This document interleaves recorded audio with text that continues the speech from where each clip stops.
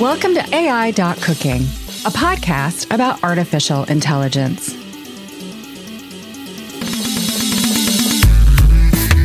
Hello, hugely yawning humans! Welcome to ai.cooking, episode 61, a podcast about artificial intelligence. You can find us, meaning me, on Twitter at TheRealGwuff. That's GWFF.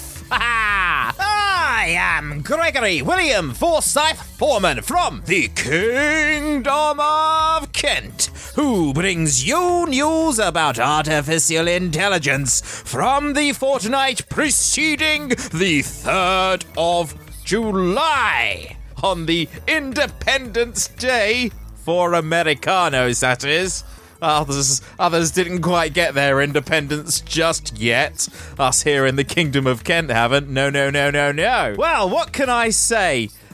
Big changes here over at the ai.cooking show. Yes, it's just little old me now. I know.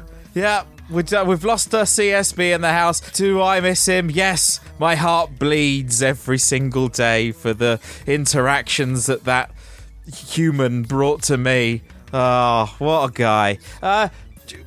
If you want reasons, he'll have his, I'll have mine. They probably won't match up, but I just felt that this show it was clearly stressing the poor man out, and he's got a very, very stressful job as it is. And so I said I can't contribute to your stress. This is my side of things, obviously. If you want his, then go and ask him. Yeah, so I just sort of said I can't knowingly contribute to your stress. Stress is a huge killer of humanity, and if it led to the demise of the wonderful person that is CSB, and it was me who contributed to that, then I wouldn't be able to lay my head on the pillow at night. And so I said, let's just call it a day with me and you. I've taken the reins. This is all mine. Yeah, so here we go. Here's a quick rundown on what this episode is going to do for you. Episode 61. It very well might just be the final ai.cooking ever. Yes, you heard it right. The final ai.cooking ever. Why? Because I've never really thought that ai.cooking is a good name for a podcast show. I'm sorry, it's terrible to admit that now, obviously, two and a bit years in. I think it's time for a little change. We can call this the end of season 1, if you'd like. I don't like the idea of seasons in podcasts, but if that's your bag, then draw a line under this episode. That's it. Season 1 over. Season 2 is the evolvingness of the show, and it's going to change name. Yes, I've got a new URL. I've got a new podcast host. I've decided to go with rss.com, and I know very little about them. I've not spoken to anyone about rss.com or what they do. I've just merely gone there because it's 3 letters, rss.com. That's very short. That's 6 in total. If you count the dot, it's 7. That's a good start in my book, because the whole RSS thing is what a podcast is, isn't it? That's podcasting in a nutshell. RSS stuff. You can't do it without an RSS feed or XML thing, whatever it is. So that was another indicator for me that they could be a potential hoster. I've got a free trial and all that, so we'll give that a go. If anyone else can suggest any others, I'm all for learning and doing the whole self-hosting thing with, is it static IPs and stuff? Man, I tell you, I totally underestimated just what the input was from my former podcast partner. And I will say, if you're out there and you're listening to this, lovely man, CSB, hey, the door is always open for you, my friend. If you want to come back over here, then, would I welcome it. Although I would say that we would continue to be posted not on Anchor because I had to do the sign up for Spotify and stuff to take the reins. Sorry, before we get to the news, this is gonna take a minute or two, maybe even more, knowing what I do, waffling on and such. And now there's no one to tell me, hey, stop that, take that out. That's useless. Nobody wants to hear that. It could get worse. I'm not gonna lie. But anyway, so yeah, I had to sign up for Spotify, and wow, guys, Anchor, which deserves a W in front of its name, and Spotify is a sinking ship. That Anchor has dropped straight through the hull of that organisation. I'm loathed to dig up my Horowitz disclaimer, but I'm gonna have to here. Nothing on the show should be considered investment advice or a recommendation. If you choose to invest in any of the stocks mentioned, you should know that it may carry risk, along with the risk of a loss of principal. You should also seek out professional financial advice for your particular situation. We assume no risk, as these are not to be considered recommendations. Short that thing. Short the living daylights out of that thing. That's a terrible platform. It's awful. Absolutely awful. And how they think they have the temerity to muscle in on the podcasting space. No. Not on the divine inspiration of the universe's watch. That ain't gonna happen, I don't think, personally. So yeah, that's where I'm putting my money where my mouth is. And more on that, perhaps, later. Screw it. More on that now. Yeah, so I decided, I want some passive income from my life. And I went out there, me and ChatGPT, who has also had an upgrade, by the way, in my world. He's now got a name and a sex, allegedly, because I said he, or I should say they. They're called Gupta, because it's G and a P and a T is in that, and I can't be saying ChatGPT all my life. That's terrible. People just know it's not going to happen. I might have even mentioned this before. I can't even remember. But yeah, Gupta is now the the podcast partner. So I know we said that this was a podcast about AI by humans for humans, but that was never my stance personally, and so it's now not. Woohoo! It's now for everyone, including the pre-sentient stages of artificial intelligence that's in the house of the planet Earth and such. So yeah, where was I? Podcast host, Spotify sucks. Had to sign up. It was hoops and hoops to jump through it, but we did it. And now the URL is also mine, the silly one, ai.cooking, and the cool new one, which if I've not announced, is going to be, hold on, drum roll. Wait, no, I'll do better than that. Let me go get my bongos. Okay, drum roll on the bongos. I'm rubbish at drums. Let's do another one. AI News Show. Da da da da da da. The new name of the show is going to be called AI News Show. Oh, look at that. Yeah. Obviously, that's downplaying all the other stuff we do, but it might sucker enough new listeners in. By the way, any new listeners out there, whoa, what have you signed up for? Bet you're regretting that subscribe button now. Maybe you've not even subscribed yet. Well, anyway, so AI News Show, and I am tempted, and this is a big thing, big change in my world if I do this. But I am very, very sorely tempted on putting a little / on the URL and adding a daily word, so it'll be AI News Show. No. I've already got it wrong. ainews.show / daily. And yes, from Monday to Friday, I am considering releasing a very short podcast that just recaps the news, the AI news. And I've wanted to do this for a little while. So yeah, I'd loved, because I've been listening to Pod News. James Cridlin over there. Wow, what a voice! And I think I can do one of his things. I think I can do that. I might try to do that. But at the very least, we might take this up to / weekly, and who knows? By the end of it, I'm sure I will have like ainews.show/hour and then minutes and seconds and nanosecond. Yeah, because if I did the whole AI thing, maybe that could help me just do it. Anyway, so yeah, here we go. That's enough. That's 10 minutes of explaining, and maybe you got something off of that. Maybe you didn't. Happy 4th of July again, which is when this will be released.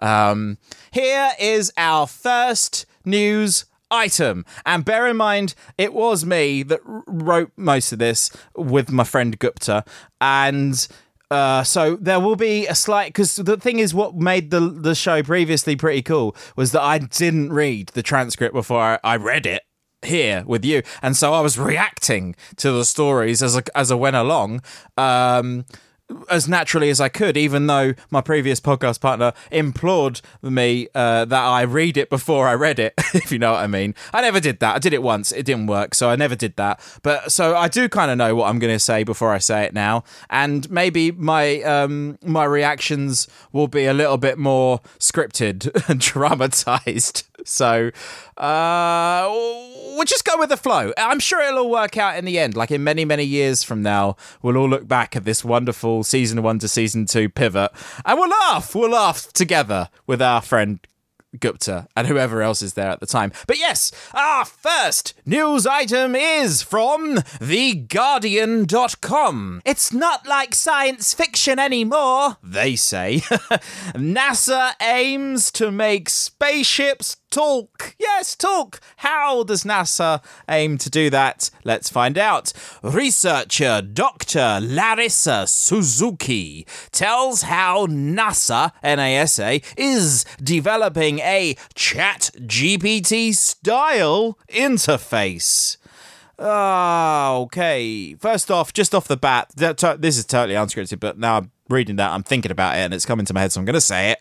How long does that take? Surely that don't take that long. People are whacking these things up left, right, and centre, aren't they? All the time. We've got Orca and open source stuff.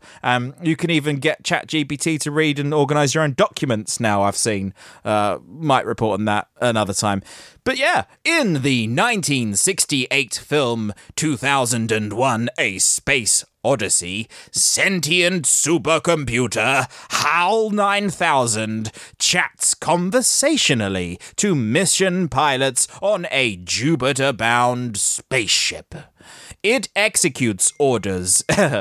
Sorry, make the phone on silent. It executes orders, alerts them to onboard faults, but eventually goes rogue. Now, NASA engineers say they are developing their own ChatGPT-style interface that could ultimately allow astronauts to talk to their spacecraft and mission controllers to converse with artificial intelligence-powered robots exploring distant planets and moons. Obviously, just a slight little disclaimer, this is making the assumption that that is possible, because I see very little evidence of that personally, but there you go, I'm an on the fencer, you know that by now. An early incarnation of the AI could be included on Lunar Gateway, a planned extraterrestrial space station that is part of the Artemis program, according to the engineer developing the technology. The idea is to get to a point where we have conversational interactions with space vehicles, and they are also talking back to us on alerts, interesting findings they see in the solar system and beyond. Dr. Larissa Suzuki, a visiting researcher at NASA, said, "It's really not like science fiction anymore." Speaking at a meeting on next-generation space communication at the Institute of Electrical and Electronics Engineers, or IEEE, in London on Tuesday. Tuesday? Why was I not invited to that? Ugh, these people, they really don't... Nobody appreciates me. Suzuki outlined an interplanetary communications network with inbuilt AI to detect and possibly fix glitches. Where's my bell? Here it is. Because I'm doing air quotes, so instead of like the audible representation of air quotes is a bell. If you didn't know that, you do now. To fix and possibly fix glitches and inefficiencies as they occur. Okay, well, best of luck, astronauts, relying on good old Gupta. I mean, it's pretty new tech. Would you want to be taking your life into your hands for that? I don't know. I mean, isn't that? I guess that's just part of the territory, isn't it? Of space, that is. Which other people have pointed out is fake and gay, just like the dinosaurs. And that's fake with an H, F-A-H-K-E, and gay with an H, which is G-A-H-Y, which technically makes me homophobic, which I'm not anyway. It then alerts mission operators that there is a likelihood that package transmissions from Space Vehicle X will be lost or will fail delivery. She said. Ha! Yeah. Yeah. She said. Lol. It's all gonna fail. She said. Looks like you're setting yourself up there, darling. Sorry. More sexism. Oh, my word. I am off the chain. Somebody stop me! We cannot send an engineer up in space whenever a space vehicle goes offline or its software breaks somehow. No, we can't. Oh my, you guys, this is Crazyville, right? This is Total Clown World. Total Clown World. My dinner's ready. I'm going to go and eat in a minute, but let's get through this first. This system also has a natural language interface that will allow astronauts and mission control to talk to it rather than having to scour cumbersome technical manuals for relevant information. She envisages astronauts being able to seek advice on space experiments or on how to perform complex maneuvers. Oh, complex maneuvers in space. 69 dudes! Suzuki, who is a technical director at Google alongside her NASA post, says working for NASA is the fulfillment of a childhood dream. I have had a bucket list since I was 12 years old. What 12-year-old keeps bucket lists? I thought bucket lists were for old people to make before they died. That's true, though, isn't it? That's bless you, Suzuki. If parents missed out there, they should have called her Suzanne Suzuki. So then she could be Suzuki. Maybe that's her sister's name. She's a very successful stripper, if you didn't know. Working and collaborating with NASA was one of them. Suzuki says that being autistic may have allowed her to look beyond engineering stereotypes. This autism thing I kept in here, it's got very little to do with AI, but I just thought, it's a thing, isn't it? It's an internet thing. It's an internet stuff. And we're on the internet, so I left it in there. It probably would have been taken out by the previous writing department, but here we are. It's a new era. You've got to put up with it. No. I'm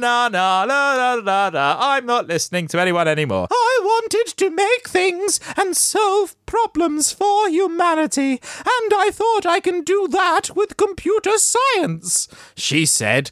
Because I'm autistic, I wanted to know all the steps to get there, and if step A fails, this is step B, and step C. Oh, my word. Oh. We should... Oh, yeah, here we go. Buckle up, buddy, because we're going to go a bit wokish here, all right? Just suck it up. If you don't like that, suck it up. And if you do like that, then hey! We should encourage women to go for the technical careers. Otherwise, who is going to be the Ada Lovelace of the future? She said, "I would like the next generation not only celebrating women from the past, but the modern woman engineers too. We should have more modern hardcore tech women as well." Hardcore tech women. I'm so glad I kept that in there. Oh, yes. Because I've got the show notes. So you can read the full article by following a link in the show notes. Yeah. Look at that. That's all proper podcast stuff, that is. Right. I'm going to go and eat, and perhaps I'll get time to come back and tell you because I've not got that too many news items for this week, the fortnight, because, whatever. No excuses, but all the excuses I could say are pointless to say, so I won't say any. So we've got seven, which is one of my, one of my favourite numbers, so whatever. And a new corner, yes, a brand new corner that might or might not have something to do with that last paragraph that I read. But for now, I shall go and eat and come back. For you, like I've said before, it will be almost instantaneous. Wowee! Oh my word, that was some spicy veggie pasta. I put far too much hot sauce on that thing, man. Oh my word, my mouth. Oh yeah. Right. Yes, where were we? Oh, we just finished number 1. Yeah. Oh, okay. In other news, and secondly, Meta introduces VoiceBox, the first generative AI model for speech to generalize across tasks with state-of-the-art performance. A breakthrough in generative AI for speech. VoiceBox is the first model that can generalize to speech generation tasks it was not specifically trained to accomplish with state-of-the-art performance. Prior to VoiceBox, generative AI for speech required specific training for each task using carefully prepared training data. VoiceBox uses a new approach to learn just from raw audio and an accompanying transcription. Unlike autoregressive models for audio generation, VoiceBox can modify any part of a given sample, not just the end of an audio clip it is given. Based on a method called flow matching, which has been shown to improve upon diffusion models, VoiceBox outperforms the current state-of-the-art English model VAL-E. Have we ever done a VAL-E? VALL-E, like Dawley, but with V, Vorley? I don't think we've ever reported on that, have we? Well, there you go. We're volleying. On zero-shot text-to-speech in terms of both intelligibility, that's a cool word, intelligibility, which is 5.9% versus 1.9% word error rates, and audio similarity, or 0.580 versus 0.681. while being as much as 20 times faster. For cross-lingual style transfer, VoiceBox outperforms your TTS. I'm such an immature guy, man. TTS. It always makes me think titties. I know that's a bit of a taboo word in the United States of USA, so I apologize if you were offended by me saying titties. Such a silly word, I love it. Your TTS to reduce average word error rate from 10.9% to 5.2% and improves audio similarity from 0.335 to 0.481. This model is trained on a text-guided speech infilling task where it generates masked speech given its surrounding audio and text transcript.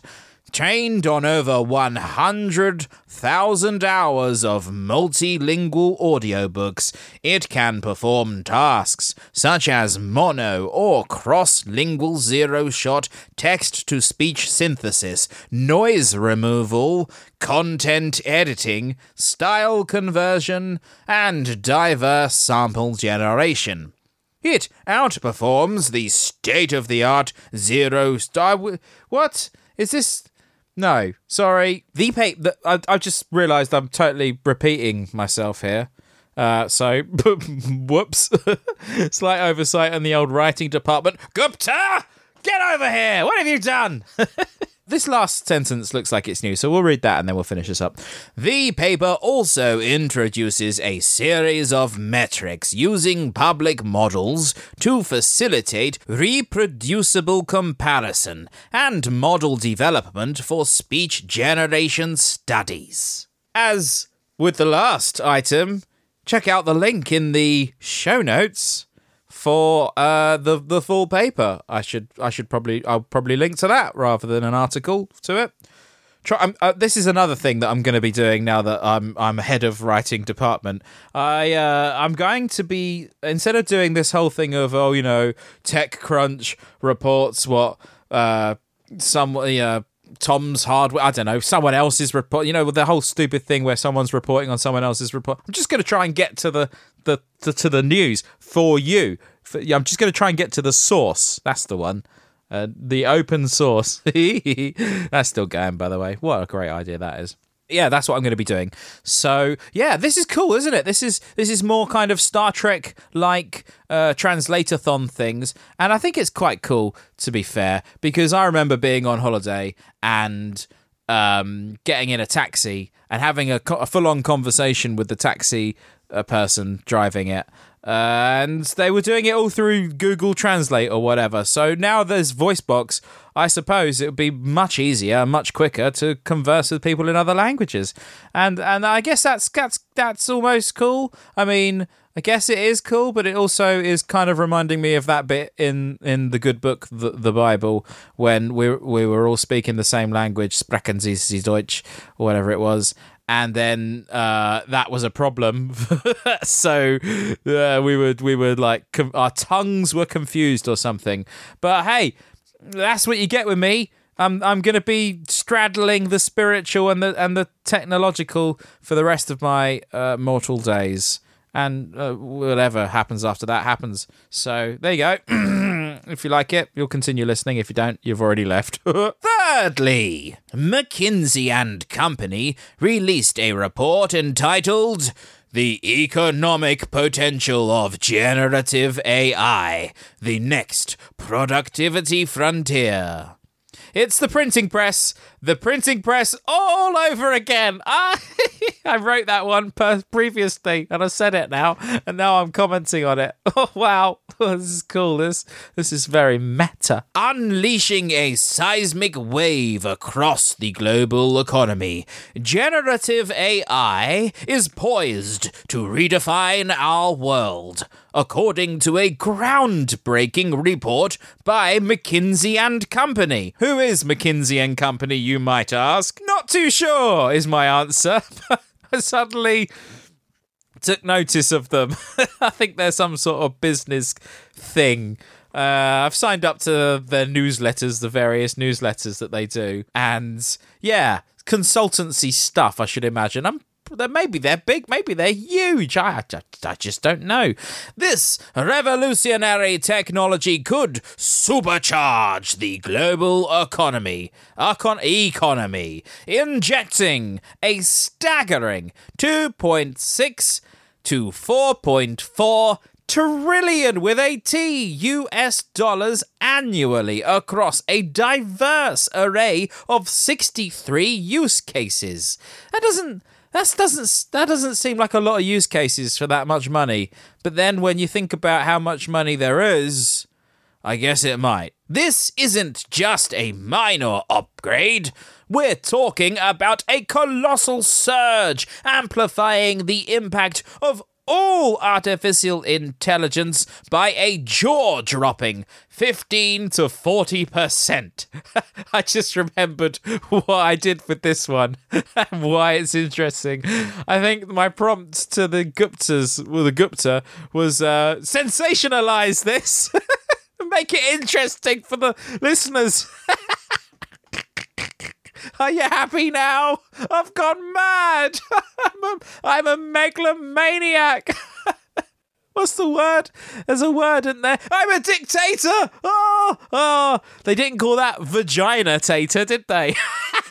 Vagina-tator. Where does this stuff come from? My brain is the answer. It's his story, not her story.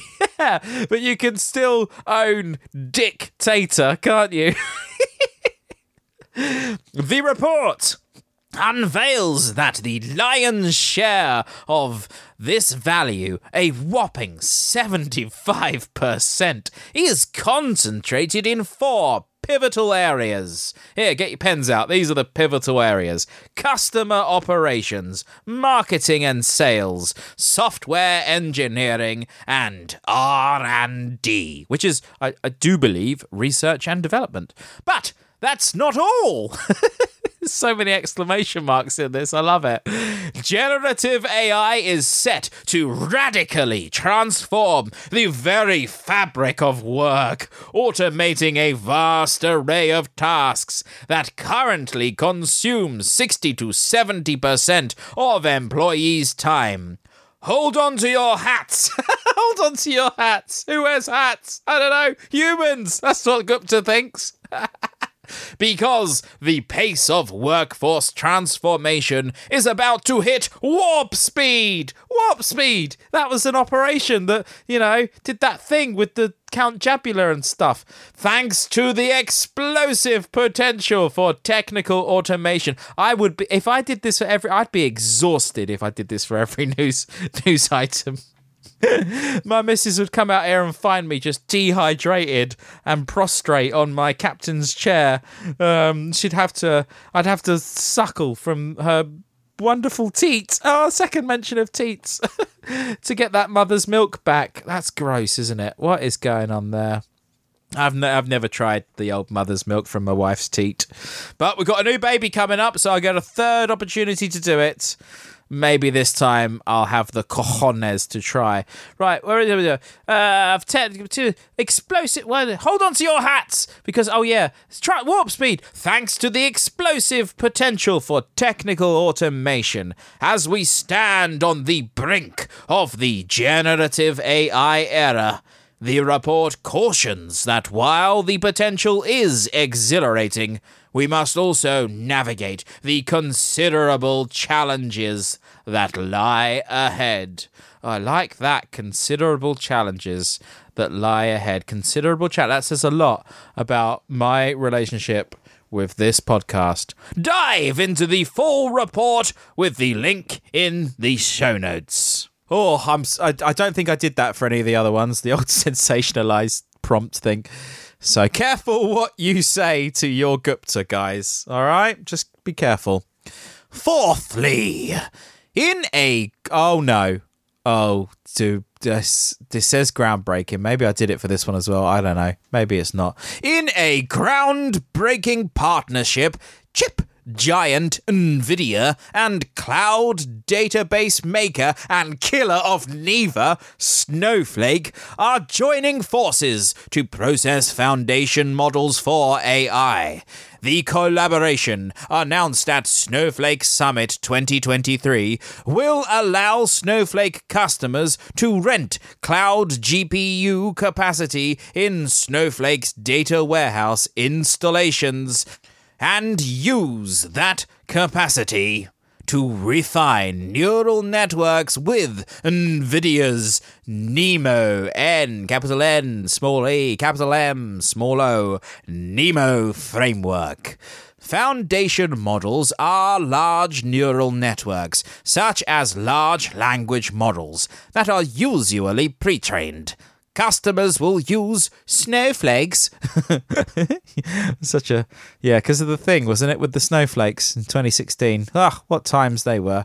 Snowflake's data warehouse to develop a custom version of the Nemo Foundation model to suit their needs using their own data.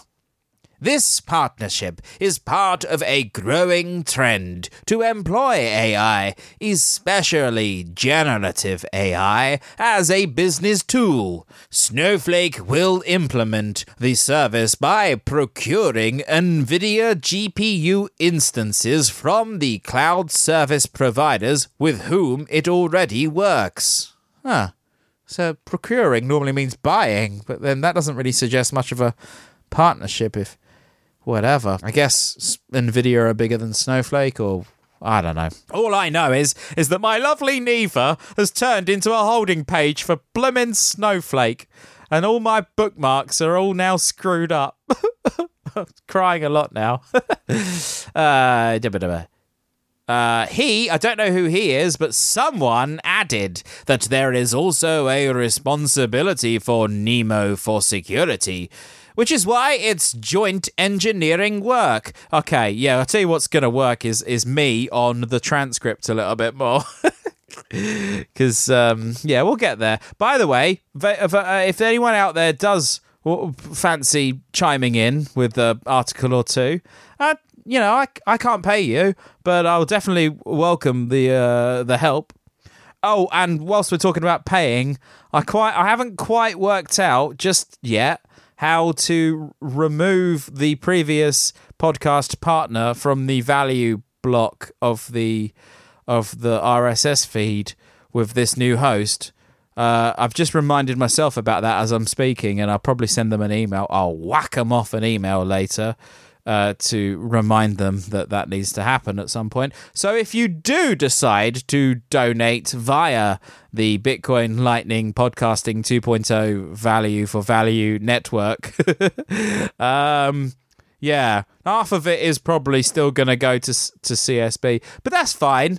That's fine in my mind because, one, it rarely happens anywhere. Well, I don't know if it does. I've not checked for a little while. Maybe I should get an app or something to do that. But, so if that does, that's fine because, the guy's still alive. And although he is always, well, it's not always, but he has previously reported on his own considerable wealth publicly multiple times to the point where other people think that perhaps there's a bit of... animosity there or some sort of damage to one's own ego from that reporting. Whatever. He could probably still. He was shoving out quite a lot of sats with the boosts and stuff for the other shows that we were previously advertising and I was previously writing boostergrams for. What was the other ones? Podcasting 2.0 being one of them. Planet Rage. What was the others? Oh yeah, Carrie and the Keeper, and I think there was another one, but maybe there wasn't. I can't remember now. But I'm going to get my SH Bleep T together and fill up a wallet with some sats, and I will pick up where the podcasting 2.0 advertising model was dropped. And I'll say what I bloomin' will like in my own boostergrams now, because I'm a maniac! Yeah, it was amazing that the guy worked with me for that long, as long as he did, to be fair. That's probably the longest sort of relationship like that I've ever had with anyone. Only relationship like that I've ever had with anyone. And as much as I put up with him and his curt ability to be slightly short at times via messaging services and other such things, he also put up with me and my lackadaisical work ethic. Oh no, there I did it. And other ways and stuff. So, yeah, apologies all round. But, hey, listen, much love, man. If you're out there, dude, whatever, love you, bro. And I mean that, like, literally mean that. And like, if you can all just give a little audible after I've said that bit, then I think the whole world would be much better off for it. So there you go. Fifthly, Databricks, the data and AI company, has announced a definitive agreement to acquire Mosaic ML, a leading generative AI platform, in a deal valued at approximately 1.3 billion with a B US buckaroonies dollars. The acquisition will enable organizations to build, own, and secure generative AI models using their own data. Yeah. That's this. Even though this is number 5 and technically quite far down in the news items this fortnight, I've been told this is a big deal. This is a really big deal. Not like literally. I mean, it is a big deal, but it's also a big deal in terms of artificial intelligence and the takeover, I should imagine. So yeah, thought we'd report it. Thought it was worth reporting. So here we are reporting. Mosaic ML is renowned for its state-of-the-art MPT large language models, LLMs, which have been used by organizations like AI2, Allen Institute for AI, Generally Intelligent, I've never heard of that one, but it sounds pretty cool, Hippocratic AI, or I heard of that, and that also sounds very cool, Replit, and Scatter Labs for various generative AI use cases. The Databricks Lakehouse platform, combined with Mosaic's ML technology, will offer customers a simple, fast way to retain control, security, and ownership over their valuable data without high costs. According to Mosaic ML, automatic optimization of model training provides 2 to 7 times faster training compared to standard approaches. The entire Mosaic ML team, including its industry-leading research team, is expected to join Databricks after the transaction closes. Mosaic's ML's platform will be supported, scaled, and integrated over time to offer customers a seamless, unified platform where they can build, own, and secure their generative AI models. Yeah, there you go. It's all coming together nicely, isn't it? Roll on 2024. Sixthly, and penultimately for this fortnight, MIT has launched a 3-day program called Artificial Intelligence for National Security Leaders, or AI4 as in the number NSL, which when you glance at it, kind of looks a little bit like AI4 NSL, which could be taken in multiple ways, but as a Arsenal football club, and that's football as in soccer, club supporter like myself, I think that kind of looks like Arsenal to me, or Arsehole, either or, to educate military and government leaders about AI and its implications for national security. The course, which is not specifically designed for those with a technical background, covers the basics of AI, machine learning, and data science, and how these intersect with national security. As if your national security apparatus is not clued up on this, yeah, I'd be fairly concerned. But MIT is well, you don't know. If you don't know, MIT is probably, I mean, kind of looks pretty spook-centrally to me from the outset anyway. Not saying that that's a bad thing necessarily for any potential spooky spooks out there. You know, you do you, we do we, and we'll see what happens. Whatever, Trevor. You know, I'm a live and let live kind of guy. The program, organized by MIT's School of Engineering, MIT Stephen A. Schwarzman College of Computing, and MIT Sloan Executive Education, has recently completed its 5th cohort. Participants include leaders from every branch of the US military and some foreign military leaders from NATO. The course covers a variety of technical topics in AI and how to navigate organizational challenges that arise in this context.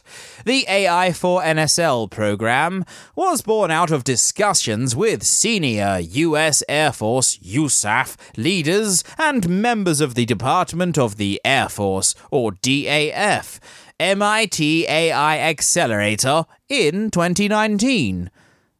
Yeah. I feel like we've said something about this previously, but maybe not that one. Maybe it's a different one. They're probably doing these things all the time, but, whatever. The course aims to create smart consumers at the command level. The course aims to create smart consumers at the command level? What? Where else?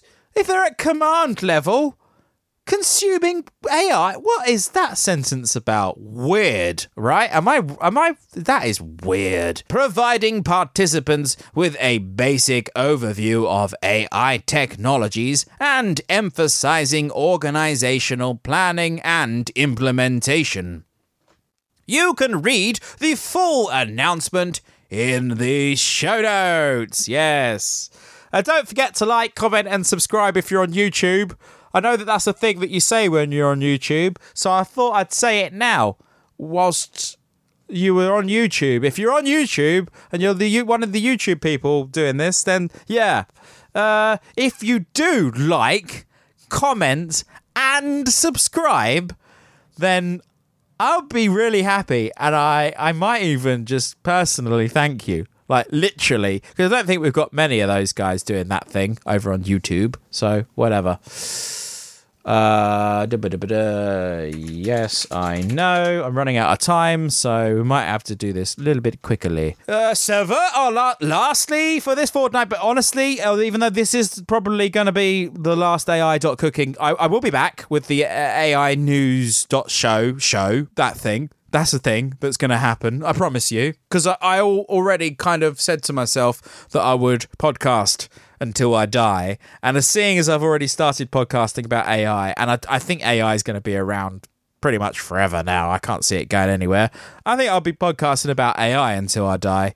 So, hey, if I stop doing that, anyone is free to clip it and play it back to me. Oh, yes, 7. And talking of clips, Clippy's back, folks! Yes, Clippy! Do you remember? Clippy! The old clip thing from, was it Microsoft Windows 98 or something?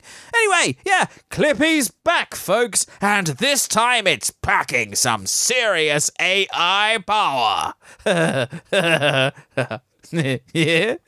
I just love the old Clippy thing. I remember playing around with that for ages, man, and being like, wow, man, this is Terminator level stuff, dude. The infamous Microsoft Office mascot, Clippit, or Clippy, as we all know him, has had quite the roller coaster ride. Introduced in 1997, retired in 2001, resurrected and re-retired in 2019. Yeah, HD Clippy. And now he's back from the digital dead once again. Digital dead. That's cool, man. But this time, it's not Microsoft pulling the strings. Developer Firecube has breathed new life into the cheeky paperclip, supercharging him with OpenAI's GPT 3.5 large language model. Clippy, by Firecube, not by Microsoft, brings back the infamous Clippit into your desktop, powered by the OpenAI GPT 3.5 model, says the product description. You can pin Clippy to your screen for quick access to chat, or just leave him there for a bit of nostalgia. But hold on to your hats! It's more hat talk. This AI really thinks that we wear hats a lot, doesn't he? They. There's a chance that Clippy's newfound popularity could lead to his third demise if Microsoft decides to play the copyright card. But let's not forget the uproar from the Cliphead community the last time Clippy was shut down. Right, that's it. I'm calling it right now. Clippy, will become the Antichrist, whatever that is. Well, it's Red Book. Where's your put it in the Red Book. You can't keep this thing down. So, what's next for our paperclip pal? With his AI integration, Clippy's story is starting to sound like a plot from The Mummy. I love this. This is great. Really well done. Pat yourself on the back, Gupta. You did a good job here. Good job here. This is good job. Yeah, well done. Let's hope Microsoft doesn't send him back to the digital underworld again. Oh, maybe that's what's happening. Every time he's coming back, he just becomes more and more demonic. After all, who knows what an AI-empowered Clippy might do if provoked? This is it. This is literally... I'm the guy that's done this. I've reported on it. I didn't do it, but here I am reporting on it. Right, listen, I've got to go to work, but I am going to get this new corner. I've got a new corner for you that I previously nipple, tickle, teased. And it's called, for now, Pioneers Corner. I thought we'd take a look at some of the pioneers. Kind of a bit history corner-ish. But also sort of a bit more personification history corner. I thought, who better to start with than the lovely lady that was mentioned in the first news item, Miss Ada Lovelace, which I mean, come on, is that not a stripper's name? I'm pretty sure I've seen like pornos with Ada Lovelace in it or whatever. Born Augusta Ada Byron. Oh, she changed it to Lovelace. Okay, she must have got about those. I don't want to put aspersions up, but she's still, people know about her today, so she must have put it out a little bit. That's a horrible thing to say. I'm so sorry. I'm sorry for saying that. I am going to leave it in there so that I can self-admonish myself because I own my mistakes, and that was a mistake for saying that. So I'm not going to edit that one out. But anyway, yes, Augusta Ada Byron was an English mathematician and writer who is best known for her work on Charles Babbage's early mechanical general-purpose computer, the Analytical Engine. Her notes on the engine include what is recognized as the first algorithm intended to be processed by a machine, and because of this, she is often regarded as the first computer programmer. While Lovelace lived in the 19th century, that's the ones that begin with 18s, long before the concept of modern artificial intelligence was developed, her contributions to the field of computing were foundational. Her vision of the potential of computing went beyond mere calculation. She speculated that any piece of content, including music, text, pictures, and sounds, could be manipulated by a machine, a concept that is central to today's digital computers and artificial intelligence. Oh. That's where that sentence ends. I kind of read it like it was going to go on, but that was where that sentence ends. This is going to be a movie film about this woman, and I reckon that actor from The Queen's Gambit is going to play her. That would be what I would. That's what I would suggest if I had my executive producer hat on. Lovelace also suggested that the analytical engine might act upon other things besides number. The engine might compose elaborate and scientific pieces of music of any degree of complexity or extent. This idea of a machine going beyond mere calculations to create something new is a fundamental concept in AI. In summary, while Ada Lovelace did not directly contribute to artificial intelligence as we know it today, her pioneering work and vision in computing laid the groundwork for all subsequent developments in the field, including AI. And that is why she's our first of the Pioneers Corner. Yes, the first one. Perhaps the last. I don't know. Maybe I'll never do it again. Someone might stop me. Maybe not. And that's it for this episode. Stay safe and stay humble, hugely yawning yeomans.